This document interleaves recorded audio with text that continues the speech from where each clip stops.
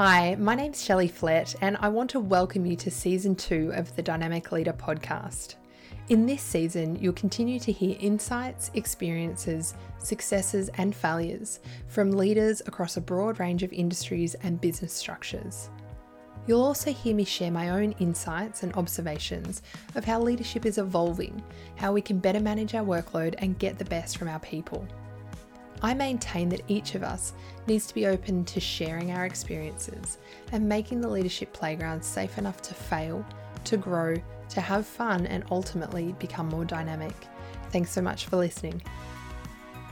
Welcome back, everyone, to another episode of the Dynamic Leader podcast. I have had a wealth of leaders who've joined me last season, and this season we're looking at a really awesome lineup as well. And I'm not looking to speak to leaders from just one particular industry or with any particular background. I'm looking to speak with leaders who have a really diverse background and different industries and different experiences. And so I'm happy that today we follow that on. I'm joined by Nathan Ractliffe, who has over 20 years of experience across, quite an interesting range of industries. So welcome, Nathan. Thank you for joining me.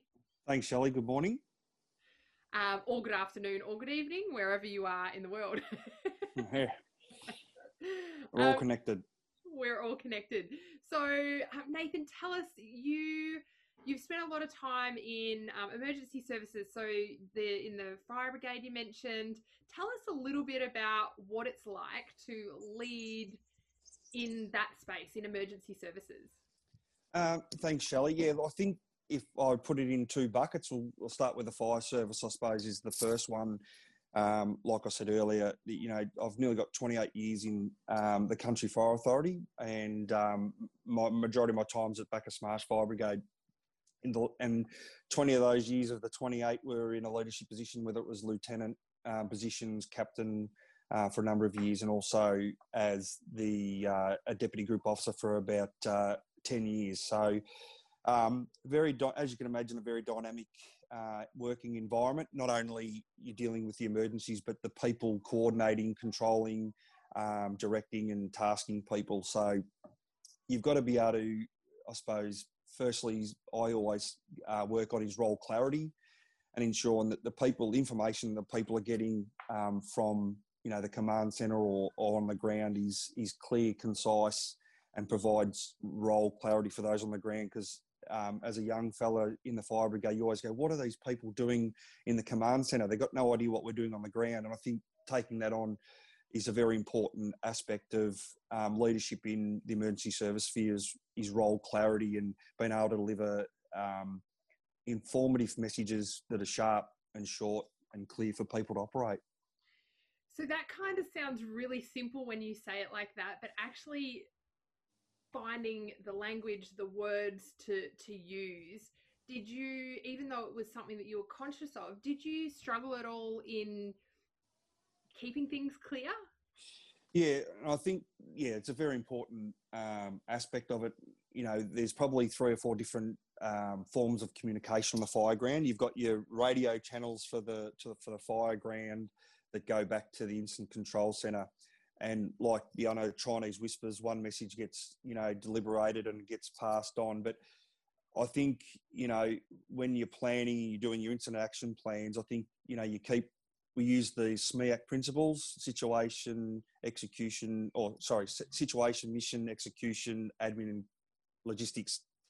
And, the simpler the message, the easier it is. And the other way that I've sort of picked up over the time is to confirm that the message that was given originally on the ground matches what the original decisions were. And I think that's, either by a phone call or through the radio command channels to the supervisors on the ground or strike team leaders to ensure they understand what we're after. And specifically when it comes around what they call red flag warnings, and they are significant weather events, whether there's going to be a shift in wind or, potentially tree hazards. So it's very, very important to have clarity in the messages going up and down the chain. And I think sometimes, they lose sight of that, and the ICC's become insular to the fire ground, which is probably, it's a dramatic, or could have dramatic effects if there's no clarity. And I think that's something I've always sort of tried to do, is ensure that,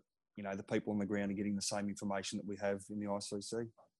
And what I'm hearing is that it's not just one-way communication, it's that two-way open dialogue to go, this is, you say the message, you deliver the message, and then is it just a matter of saying, can you feed back to me what you've heard? Yeah, and I think over the last couple of years, it's really evolved that they have these members on the ground called ground observers, and they're the eyes and ears. They're not involved in the firefight. They're actually sort of segregated from the firefight and are intel cell for the ICC. And I think that's something that's evolved through CFA, and it's been an excellent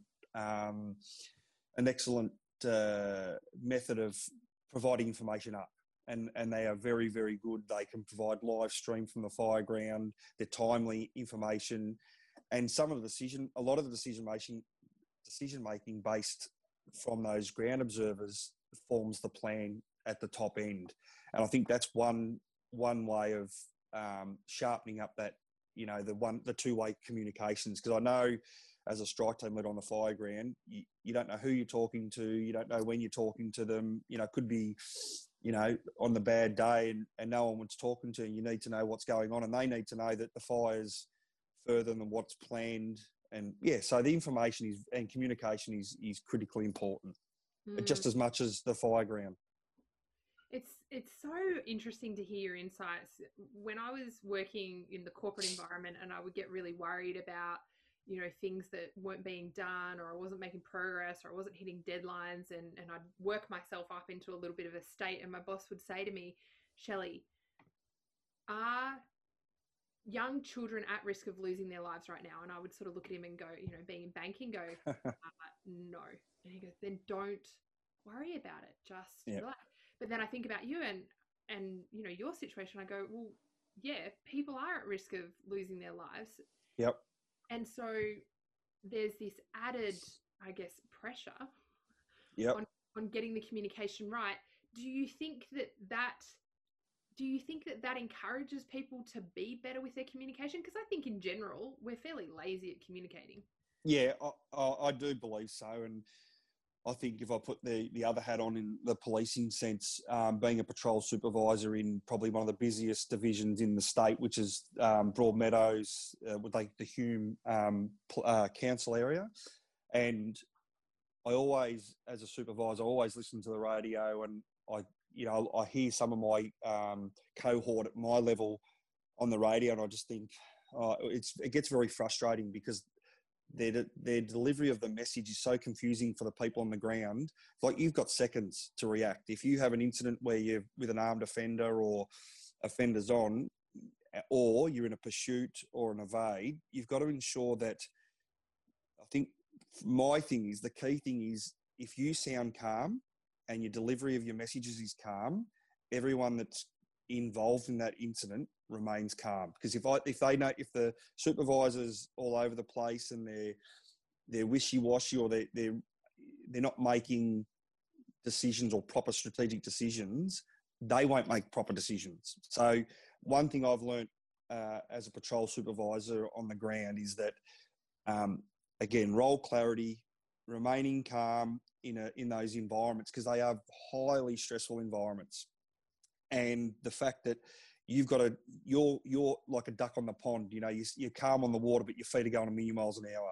Same with you in communication and leadership. You've got to be clear. You've got to ensure that everyone's got the same message and remaining calm. And, as far as deadlines, when you mention deadlines, in this world of policing on the street, there's no deadlines. You've got seconds, sometimes, ultra seconds to make life or death decisions. And, I've seen it firsthand, and, it's very interesting. And a lot of people sort of say, how do you do it? But I think just over time, refining your leadership craft, aligning yourself with good police mentors, I think is very, very important for the educational side of that. So, yeah. When I went into the leadership space, I fumbled, I fell over, I got things ridiculously wrong. I put my foot in my mouth multiple times. I learn best when I fail and I get it wrong, and I apologize. I think that's one of the things that I've probably got learnt to do really well, is apologize for the silly things that I've done in the past. What was your journey like? Like, were you a stumble faller, or were you a bit of more of an ice skater and smooth and? No, I don't think it was smooth, but I suppose I'll put my two hats on again. CFA, I was elected into a lieutenant's position at the age of 19. Wow. Yeah, and a lot of my, I suppose the brigade at that stage had a medium age of about 45 to 50. So it was difficult to be able to take the leadership role on as a 19-year-old, and you're trying to instruct or give role clarity to people that have been in the service longer than you. And I learnt fairly quickly that, there's a couple of times where you want to achieve something and you're butting heads. And I suppose the bump and grind of a young bloke trying to tell an old dog how to do new tricks or bring in new techniques, or even just in dynamic situations.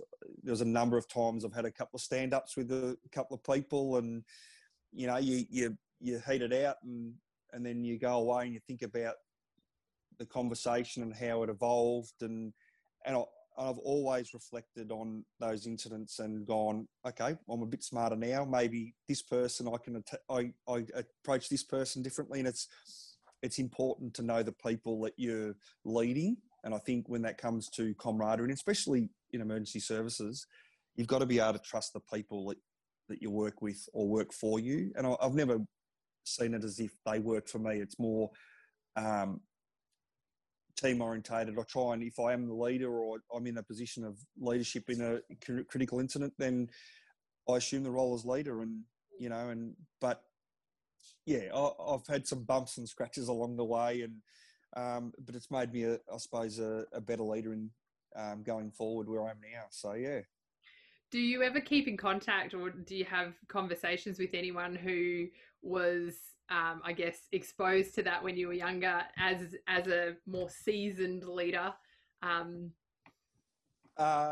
Look, there's a couple of, I shouldn't say old fellas in the fire brigade, but they've known me, I suppose, from the day I was born, because my dad was involved with the CFA and I grew up in the fire brigade, and I've grown up around those fellas. And not just fellas, there's girls and stuff there too. But they've always parting their knowledge onto me, or, and some I use as a sounding board. And, blokes that I might have had a run in with, we always have a laugh about it. Or, I suppose one specific time I was a leader, and without naming anyone, we had an issue with drugs and alcohol around the fire station.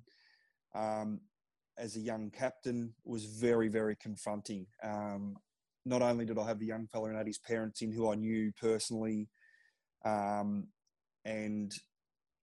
it was really confronting. And I said to the young fella, I said, in 5-10 years' time, you and I are going to have a conversation.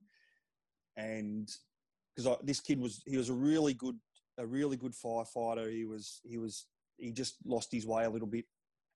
And today, the young fellow and I are very good friends. And he always says to me, he wasn't embarrassed, but he just said, you really had an impact on me back then. At that time, it was confronting, and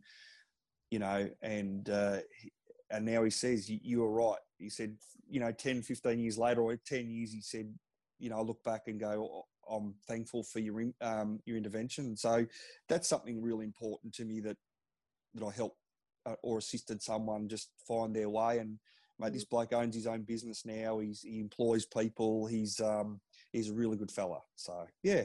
And so understands the fundamentals of leadership. He does now, and hopefully I've had a good influence on him. And so they're the wins. And they're the confronting things as leaders, is, without I suppose, you can do as much formal leadership training as you like. I think it comes down to the personality, your ability to communicate, because it's so quick to have an argument with someone with a communication, or it's even harder to negotiate and, put some compassion in your conversation and work through the conversation without it being semantics and, bravado. I think it's very important to be able to understand how people work, what they do, how to deliver messages, and how to get it back. Don't worry, I've had plenty of feedback over the time.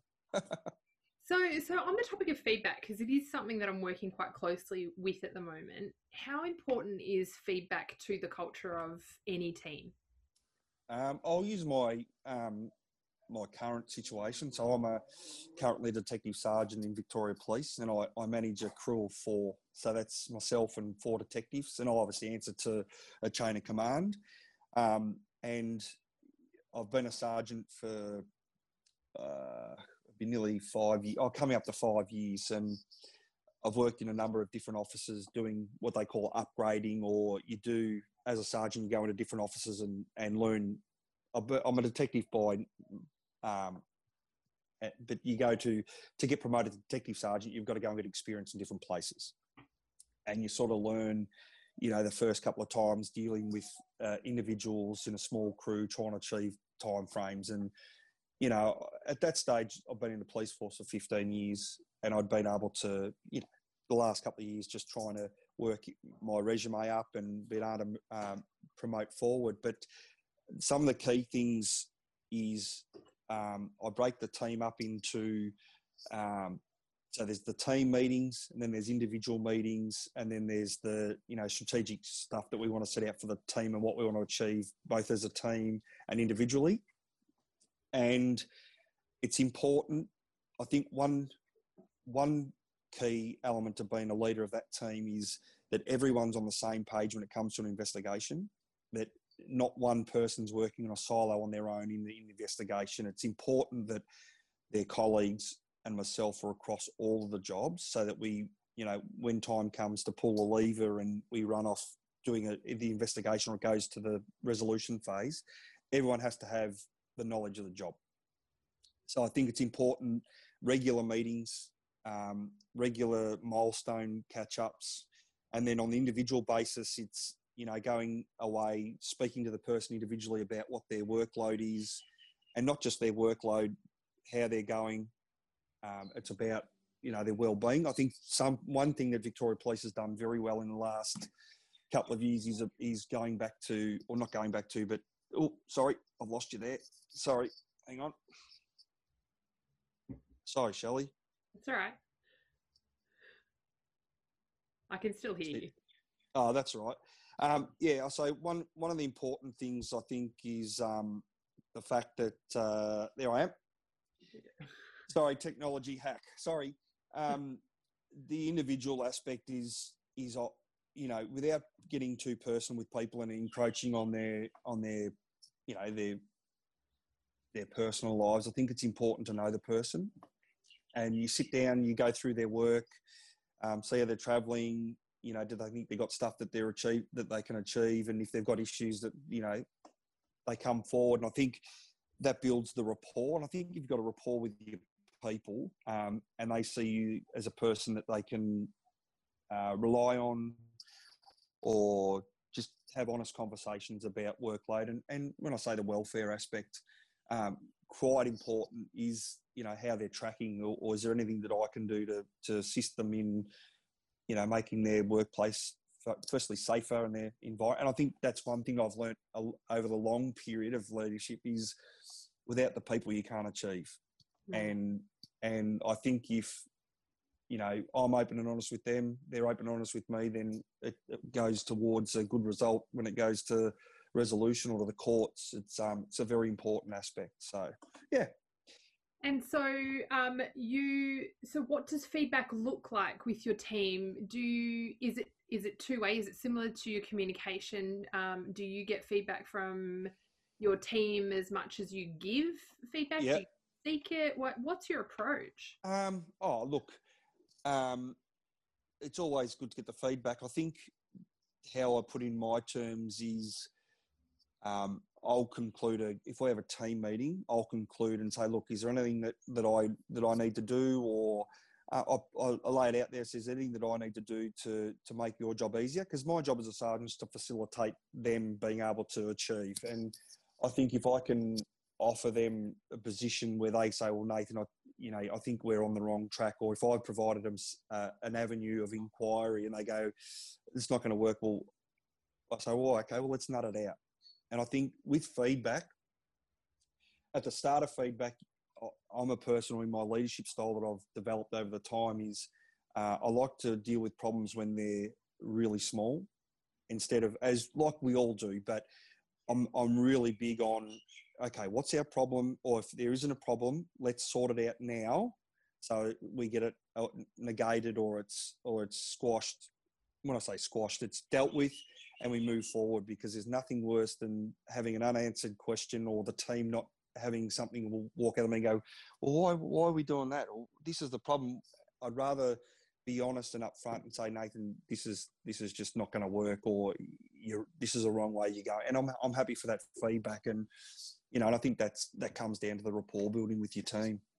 And I would imagine it would have a lot to do with the trust that you mentioned being really important, is that it's a bit about rapport, but it's a whole lot about trust. So if I say to Nathan, I've got some feedback for you, and I don't know how you're going to respond to that, then yep, that can change things, can't it? That's right. And I think that's where you need, again, and, I'll give you a scenario. I was a young junior constable in my first 12 months as a policeman or police officer, and I might have got a little bit carried away with myself, and one of the old sergeants pulled me to the office and said, listen, kid, you've only just started, you just be careful where you put yourself. And I think that was his form of saying, don't get too ahead of yourself, learn your craft. And and I've had a couple of really significant mentors over my period, and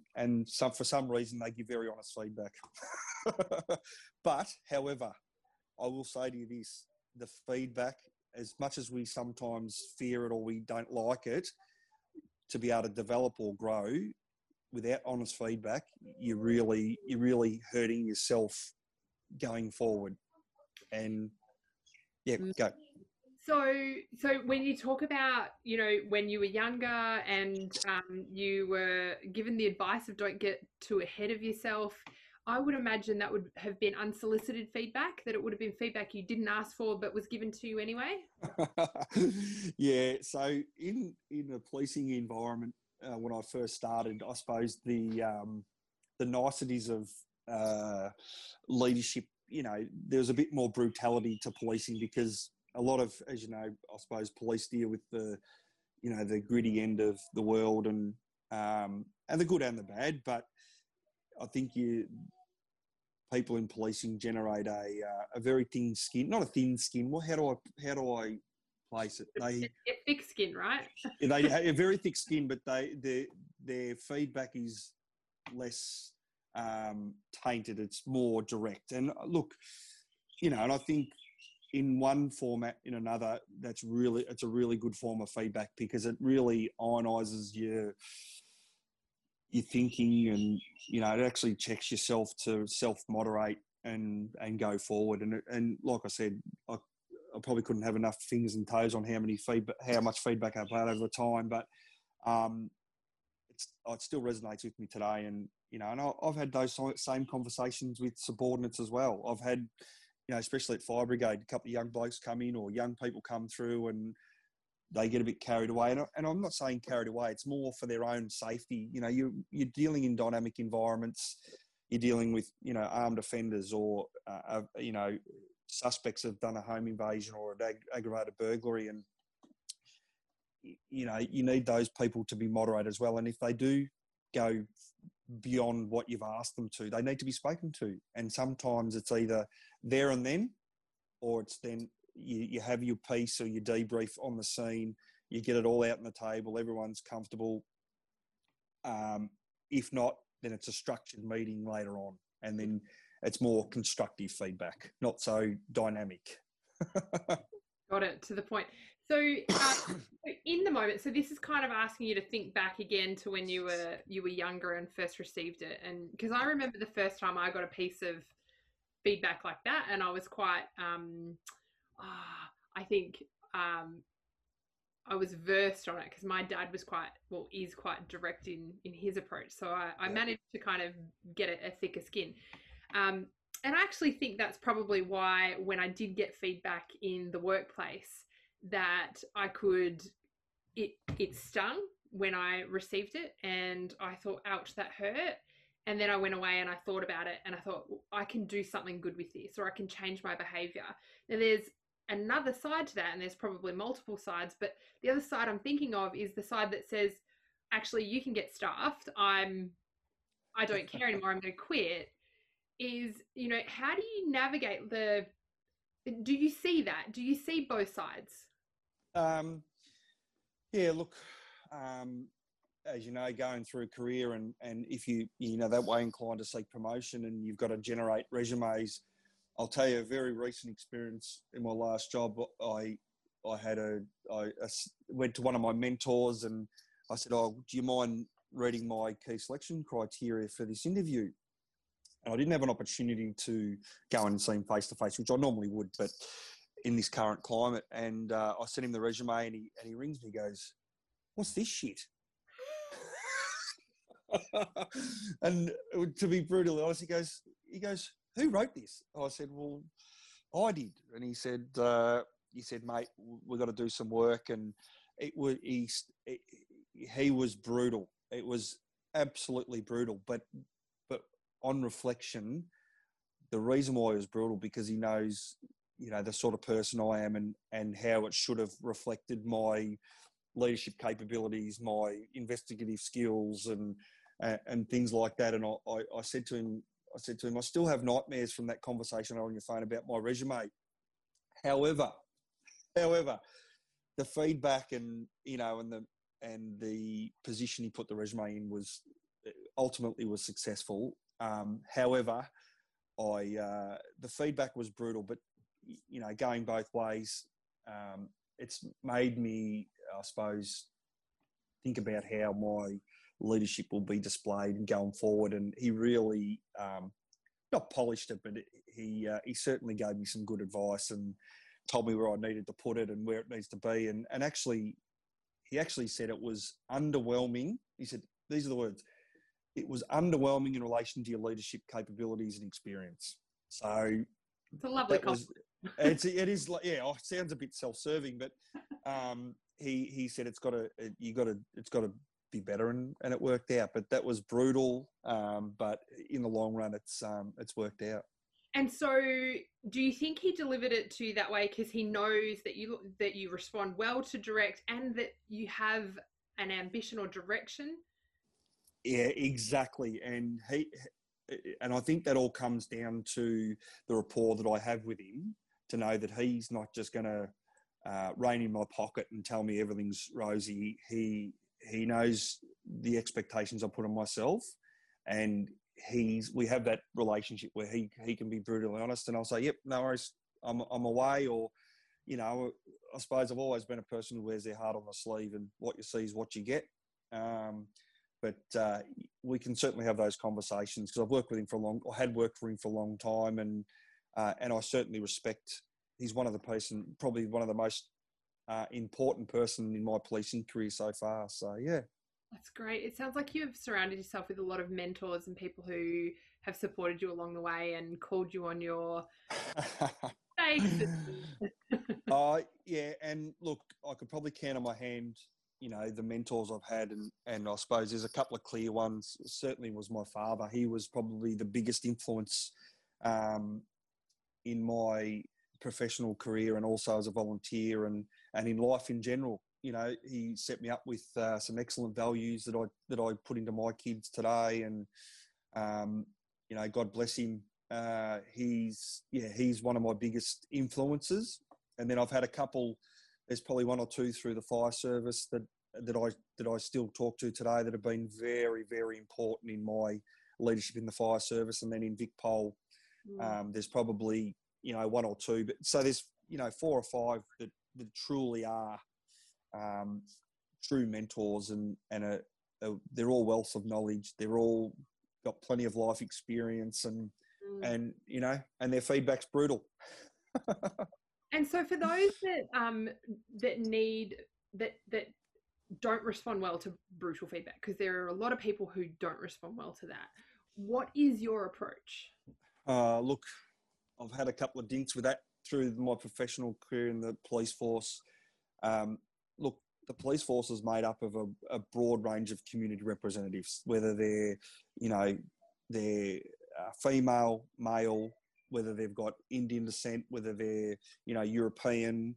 The Victoria Police represents the community it works for. And, I've had some, I suppose, dealing with junior members as a sergeant at the station. You've got a young person, female, male, that come through and, either their work's not up to scratch or they just don't understand the principles or the procedures that are required. And, first couple that I had were, I had a young fella who took a statement off a victim, and the statement was a couple of pages, or not even a page long, and a couple of paragraphs, and didn't actually capture the crime that was being reported. And, I come off night shift, and, you've met fatigue, through night shift. And I suppose your resilience is a bit, how do I say that? Your resilience is lowered. And I said to this young fella, I said, mate, this statement's rubbish, or the information, you haven't even, and as soon as the young fella walked away, I knew that I'd, not upset him, or the feedback I'd given was not delivered in the right manner. And, I went away, and I was filthy on myself, but I just said to this young fella the next day, I pulled him in the side, said, listen, I've got to apologise for the way it went down yesterday. He goes, oh yeah, look, Sarge, I call you Sarge, I show you respect. I respect your experience and your leadership. And he goes, but I was really upset with the way you gave my feedback. And I said to him, well, look, mate, I explained my position, fatigued, and there's a lot going on when you're running a station. You're being peeled from pillar to post, and we talked about it and apologised, and our relationship went from there. And he's turned out to be a pretty good young policeman, so it's good. And then equally, that would have had an impact on how you delivered feedback to people in the future who very important.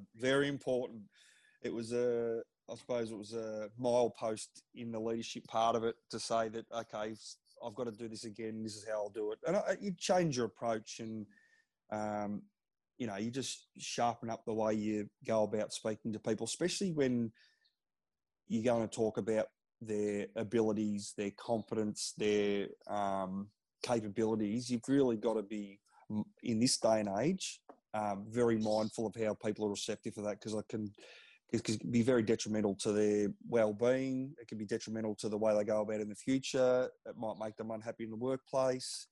And I think, like I said earlier on, the well-being aspect of my work environment at the moment is at the fore. And I think, if you're healthy and happy and you feel supported, or you're supported, I think, people will break down brick walls for you.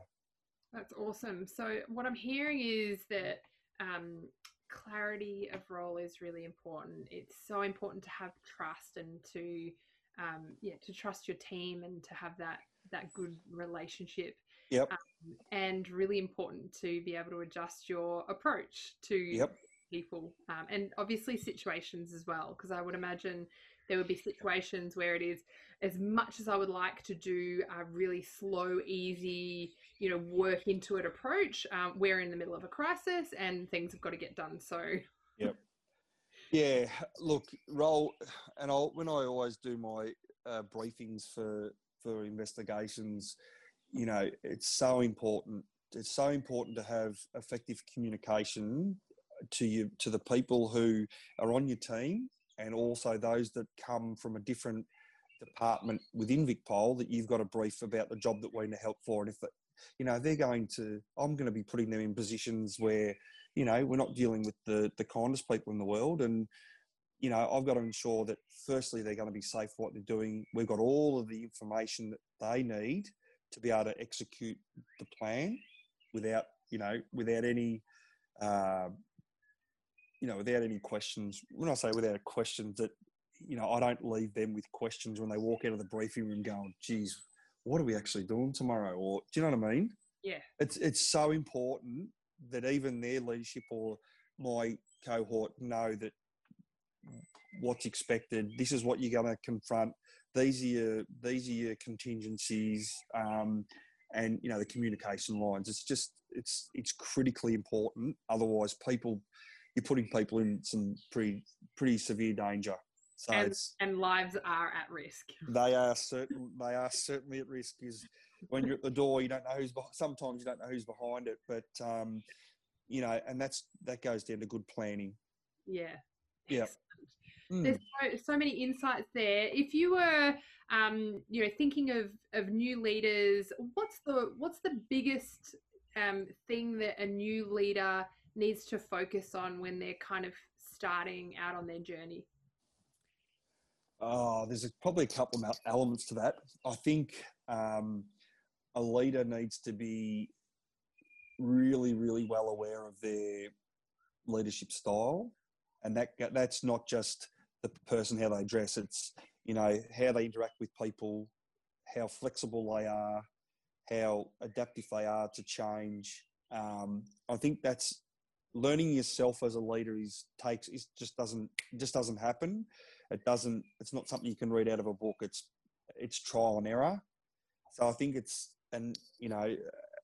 in that journey, you get your bumps and your scratches, and you dust yourself off and away you go. But very, very important that the leader, they find out who they are.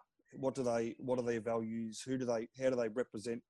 And another key element is, what do you want people to think of you as a leader? Or what do they expect of you as a leader?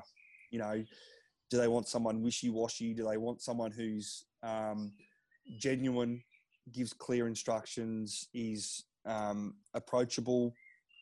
And then I think the other one is just the human element of leadership, and that's that, rubbing shoulders with people, being able to have conversations, not only with your senior management or officers, but it's been able to, feel free to communicate at all levels. And the last key aspect is, as a leader, especially in an emergency services environment, if you are the leader, you need to act like one. You need to have the ability to make decisions, be confident in your capabilities and your competence making the right decisions. Yeah, you're going to make some wrong decisions, but if they're in good faith and their intentions are right, then I think you're going okay. But I think if you are the leader, especially in an emergency service environment, if you're the leadership, you need to be the leader. Don't stand behind the pack. Don't throw order, and don't make people do things that you would never do. Very, very important. You don't put people in positions to do something that you wouldn't do yourself. I think there's some key leadership things that I've picked up along the way. Wise words, Nathan. And I think you also mentioned having a good mentor and good support around you. It sounds like you've had a lot of that throughout your career, and I know for myself that this has been a huge game changer, is the people that I'm talking to. Yeah, you're exactly right, and that goes two ways. You surround yourself with good leaders or good mentors that you can bounce stuff off, and they give you advice. And I think another key aspect to mentors is through your life, you see people that you really, the way they lead and some of the really great attributes that these leaders have, and you go, you know what, I want to add that into my repertoire. I want to put that on. Do you know what I mean? Correct. And I look, and I've, you look at the Chief Commissioner now, Victoria Police. I see him as a fantastic leader. And, a lot of his commentary is really, really good. And, and one thing that stands out from him is, if you make a decision in good faith and in good judgment, you'll be back to the eyeballs. And as a leader, and as if me working for someone who's a leader, that's that's gold. That is absolutely 100%, because if people go forward not knowing second guessing decisions, and then you make the decision it's wrong and you're not backed, then you're cutting your nose off to spite your face. And so I've stolen a lot of leadership ideas off a lot of people over the time, but I think it's the only realm in which stealing is actually legal and moral, isn't it? well, it's not. Good leadership's not written in any book, as in far as the way people go about it. But what I've done is I've taken snippets of a lot of different good leaders and good people in my life, and taken them on and learned them and understood the value of those good leaders and tried to put into the way I go about it. And, I'm just a battler from the West having a dip, but, I try to take on a lot of the good stuff so that, when I'm finished or people remember me as a good leader, then, I'm halfway there. Love it. That's awesome. I'm going to let us end on that note. Thank you, Nathan. I really appreciate you joining us. Normally, I would say to our listeners, if you want to know more or connect with Nathan, then his LinkedIn profile will be in the comments. But Nathan's not on LinkedIn, so you just have to go on wondering about the amazing Nathan Ractliffe. And if you do want to get in touch, please reach out to me and I'll see whether Nathan's available on your behalf. No problem, Shelley. Yeah, just get in touch. No problems. Thank you, everyone, for listening, and I look forward to having another conversation next week. Thanks again for listening to another episode of The Dynamic Leader. There is no better time than now to work through your leadership and people strategy, to establish what the future might look like for your business and how you might empower your people to help you succeed. It is through building the capability of your people and reducing their dependency on you that will keep you moving forward at pace and will see you remaining relevant in the future. I have worked with over 100 businesses across almost as many industries and seen firsthand the challenges that come with employing, engaging, and managing staff. If you're looking to improve how you lead, why not reach out for a conversation? In the meantime, thanks so much for joining me and stay awesome.